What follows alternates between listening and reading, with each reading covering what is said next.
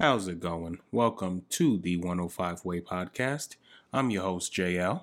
And your co host, Patricia. And on today's episode, we will be doing Publishing Tips Mix number 3. And so, just as a recap, Publishing Tips is where we go to our author advice page and we pick 2 topics that either are just popular Google searches or things that we know will be beneficial as far as a new author and current author, but primarily a new author who is looking for advice. And so on these episodes, Patricia will pick random topics, and so we will kind of just freestyle and go off of whatever she selects. So what do you got for us today for our first topic? So, our first topic is about royalties. I selected this one because lately we have been getting some questions around royalties, whether that's based off of where you're putting your book or just royalties in general. So, we can go ahead and start talking about that. So, Jason, I'll let you take the lead. Let's tell our listeners first, what are royalties if they don't know, and some common things that they should know about royalties. So think of royalties as the income that comes from selling your book. Okay.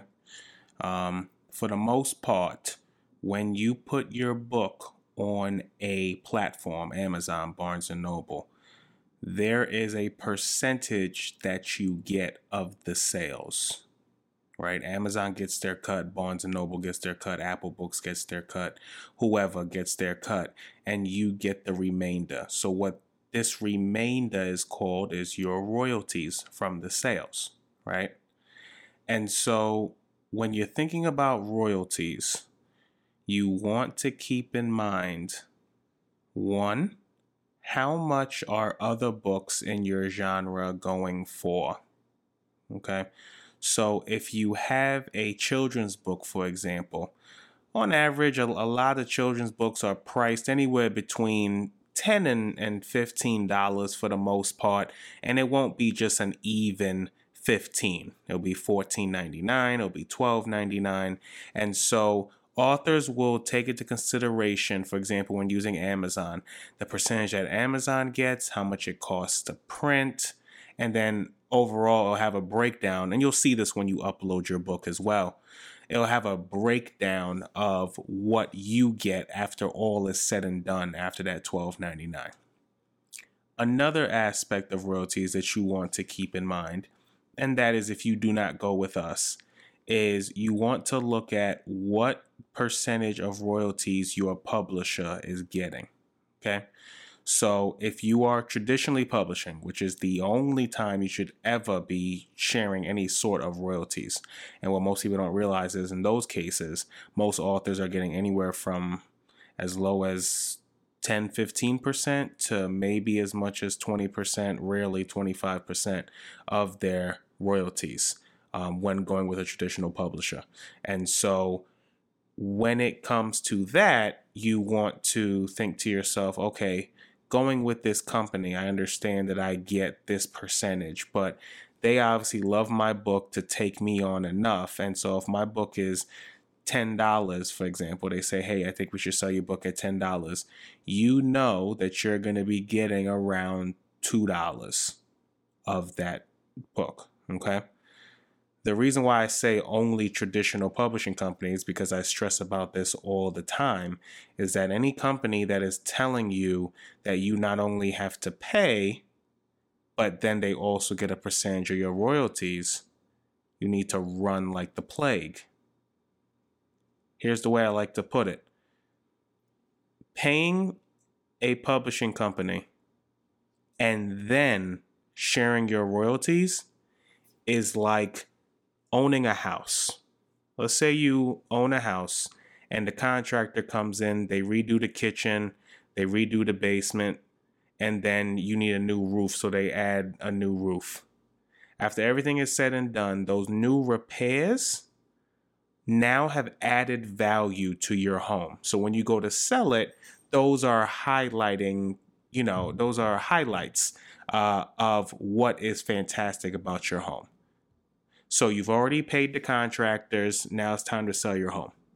When you go to sell your home, all of a sudden you get a letter from the contractor.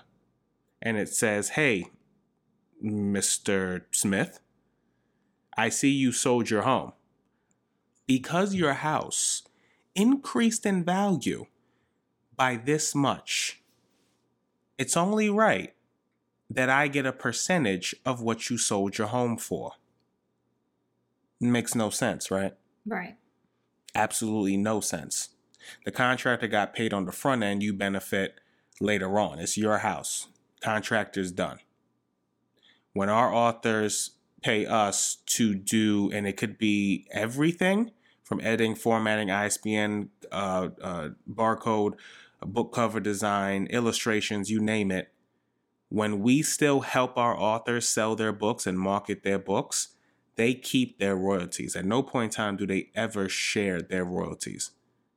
It makes no sense for any author. And I learned this the hard way. That's how I started 105, because I went with one of those companies who I had to pay around $5,000. And they were supposed to pay my royalties, but they didn't.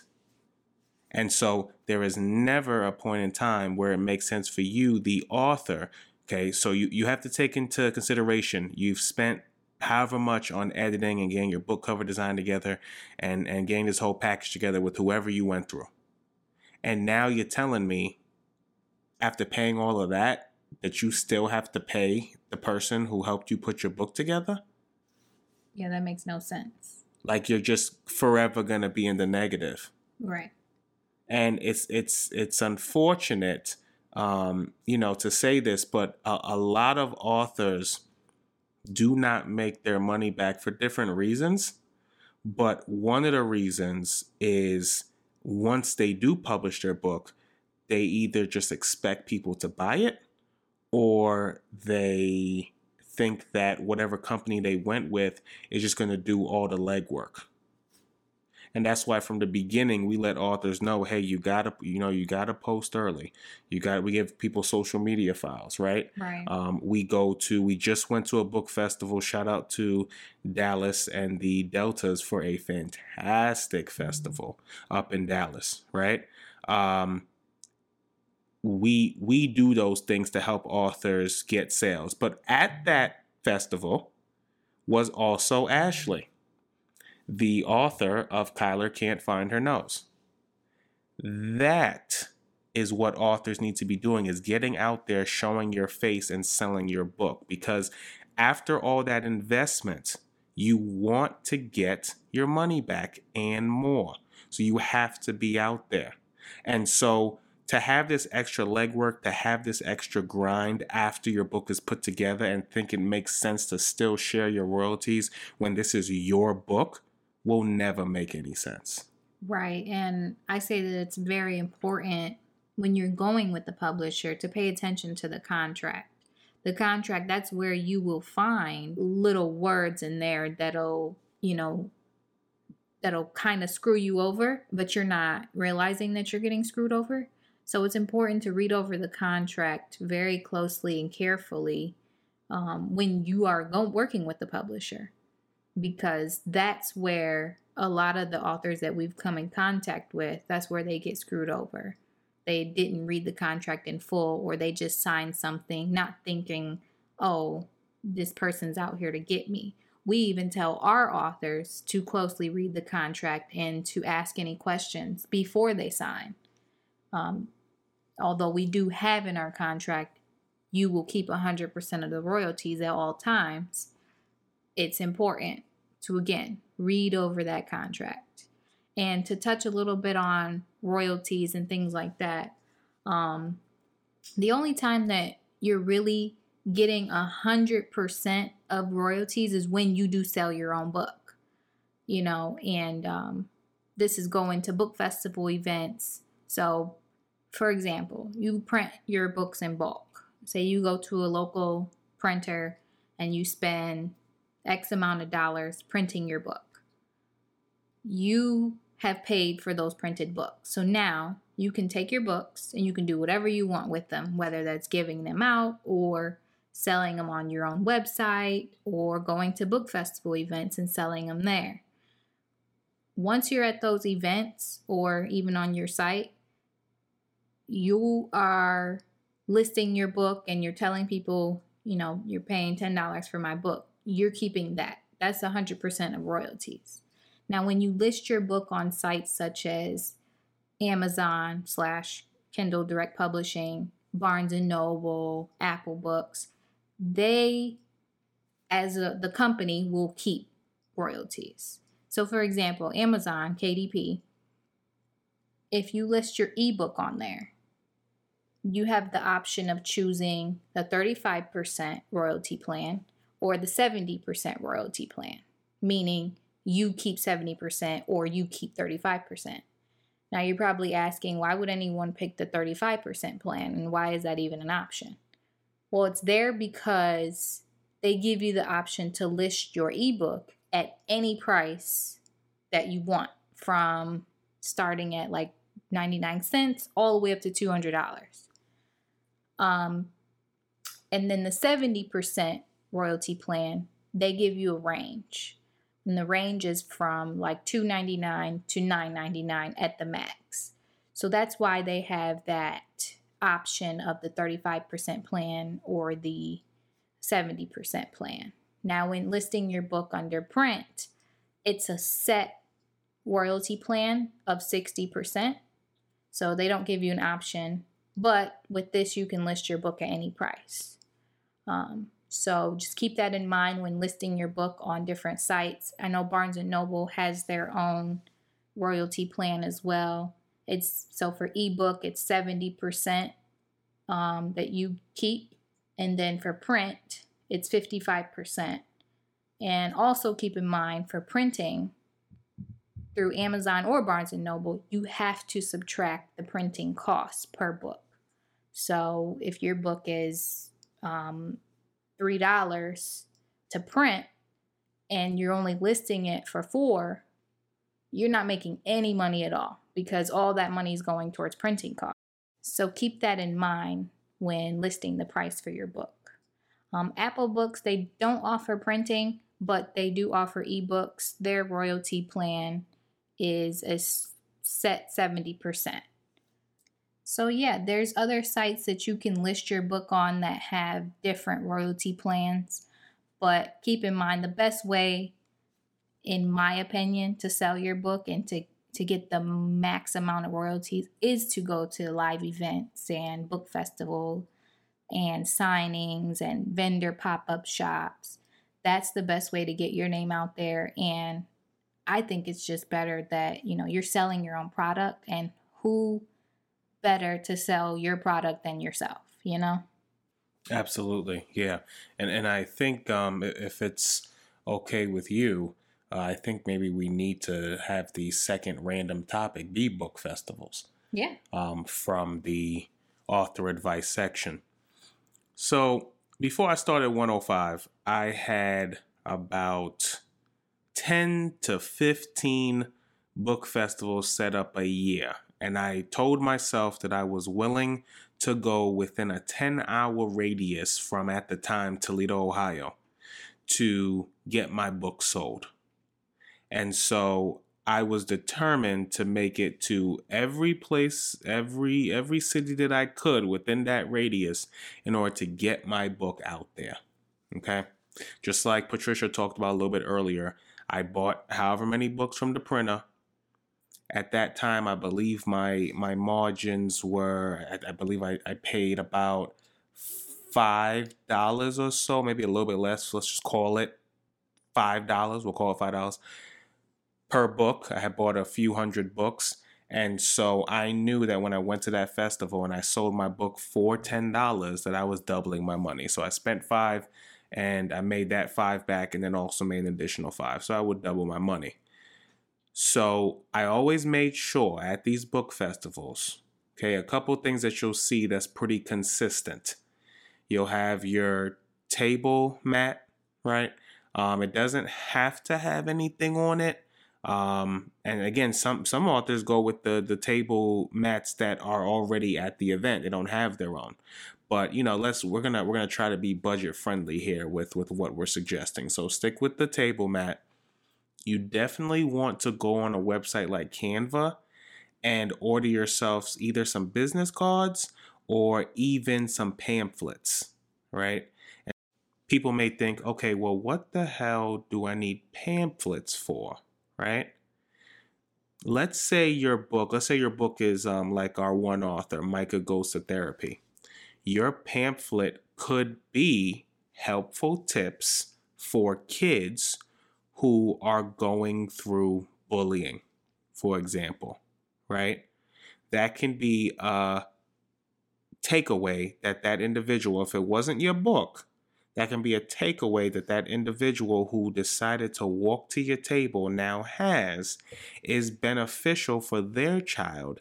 And when they go through that and they close that pamphlet up, there's just a reminder of, hey, by the way, I have a whole book about this. I have a whole website about this. You can email me about this. I would love to talk to you, right? So you definitely want some sort of handouts.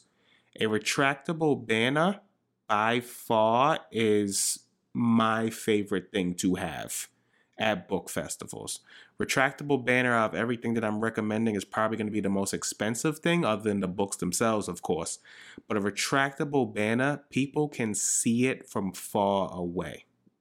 So when you have that banner up, it's pretty tall, and you can, I don't know exactly how tall it is. I'm about 6'1", and the banner's a little bit taller than me. And so when you're sitting down waiting for people to come over, they are seeing these banners from afar. And in my case, with my memoir being titled, I Used to Be Racist, a lot of people, I remember the most successful festival I had was in Pittsburgh, sold about 40 books. And I just had a great time that day.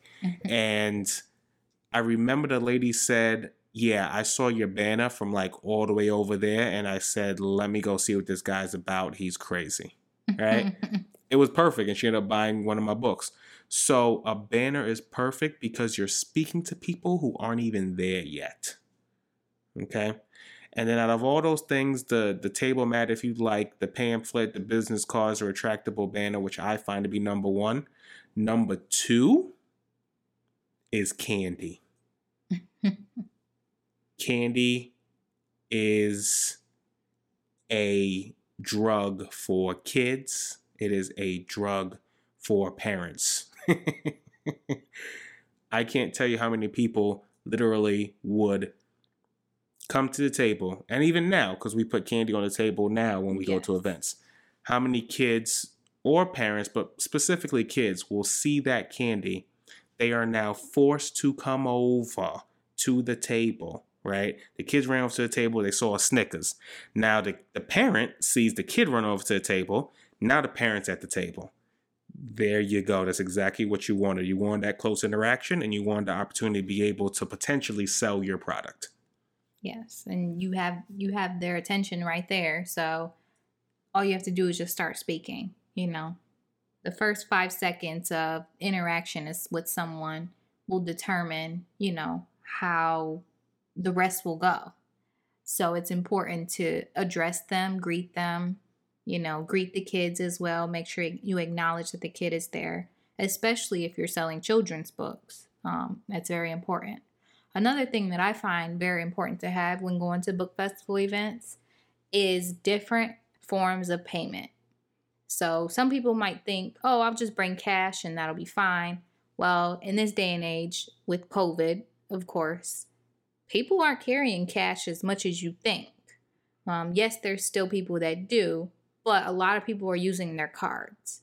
So 105 uses SumUp, which is like a rival to Square, but a lot of people, they have Cash App, Square, even PayPal. You can create a free account on PayPal, and I'm sure they have some type of card reader you can get.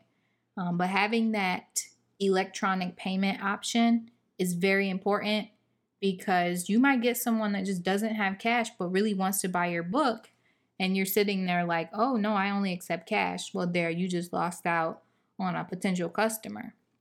And you can even tell them, oh, well, you can buy my book online, But again, that's where we talk about the royalties.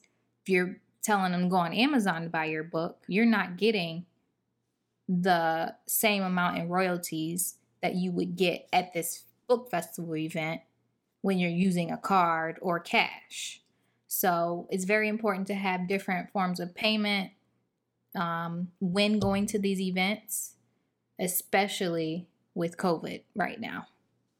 Yeah, and that's a really good point, because even at the festival in Dallas, I remember people not only using different types of cards, Discover, Visa, MasterCard, but then the one lady only had Cash App, right? And then if you definitely want to do cash, right, you also don't want to do the opposite. You don't want to say, I just have a card reader, I don't have any change for you. Because you do have those people of all ages. But what I noticed was definitely the more mature crowd did pay us in cash. So you definitely want to have enough bills for them. Even if you want to just go to the bank and get, $50 or $100 in fives and ones, so that you can provide change for any amount, really. And so that's definitely big, to have different forms of how you take payments. Keep in mind, and this really confuses me even till today. I mean, I guess I kind of get it, but not really. Some people are going to tell you at these festivals, I prefer to get on Amazon. It's like they trust Amazon more than you, although it's still your book. Right, and you're right there. and you're right there, and you can sign it and everything. One of the biggest tactics that I tell authors is always put whatever's on your book and whatever you're selling your book for online, always put that price higher. Okay? So you're always going to put your book at, for example, let's say I don't want to sell my book any less than $10. Have on your ISBN and barcode on the back, have $12.99 or $13.99 on there. Because it's from a kind of a psychology standpoint of, this is what it was and this is what it is, right? So if I don't buy it now, it'll be $13.99. But if I buy it now, then not only do I save some money, but then I get a picture with the author, I get the signature, right? So a lot of people also love that. They love the, hey, I really want my author signature, and saving money at the same time.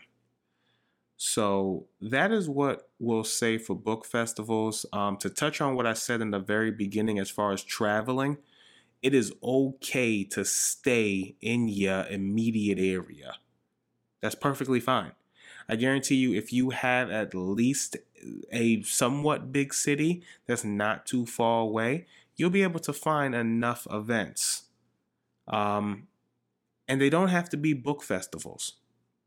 We have found a lot of success at non-book festivals as well. And in our opinion, obvious reason is because there's less competition. Right.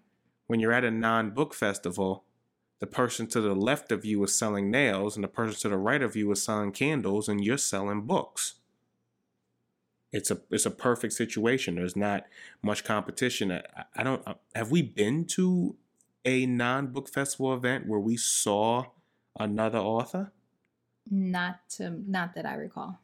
I think we're just so focused on book festival that we don't even think how beneficial these other type of festivals can be. Right. Even reaching out to your local bookstores, your independently owned bookstores, even reaching out to your local library to see if you can do a book signing. I know there's one here in Austin that has different packages, and they even offer to market your book for you. You can pay a little bit to get it on the front shelf and to be displayed in the front. Just looking out for your local bookstores not only helps you, but it helps them as well. Being able to bring money into them and to yourself is just, giving back to your community. So definitely reach out and find some local bookstores near you to see if you can host an event. Yeah, so I think we touched on both of those topics.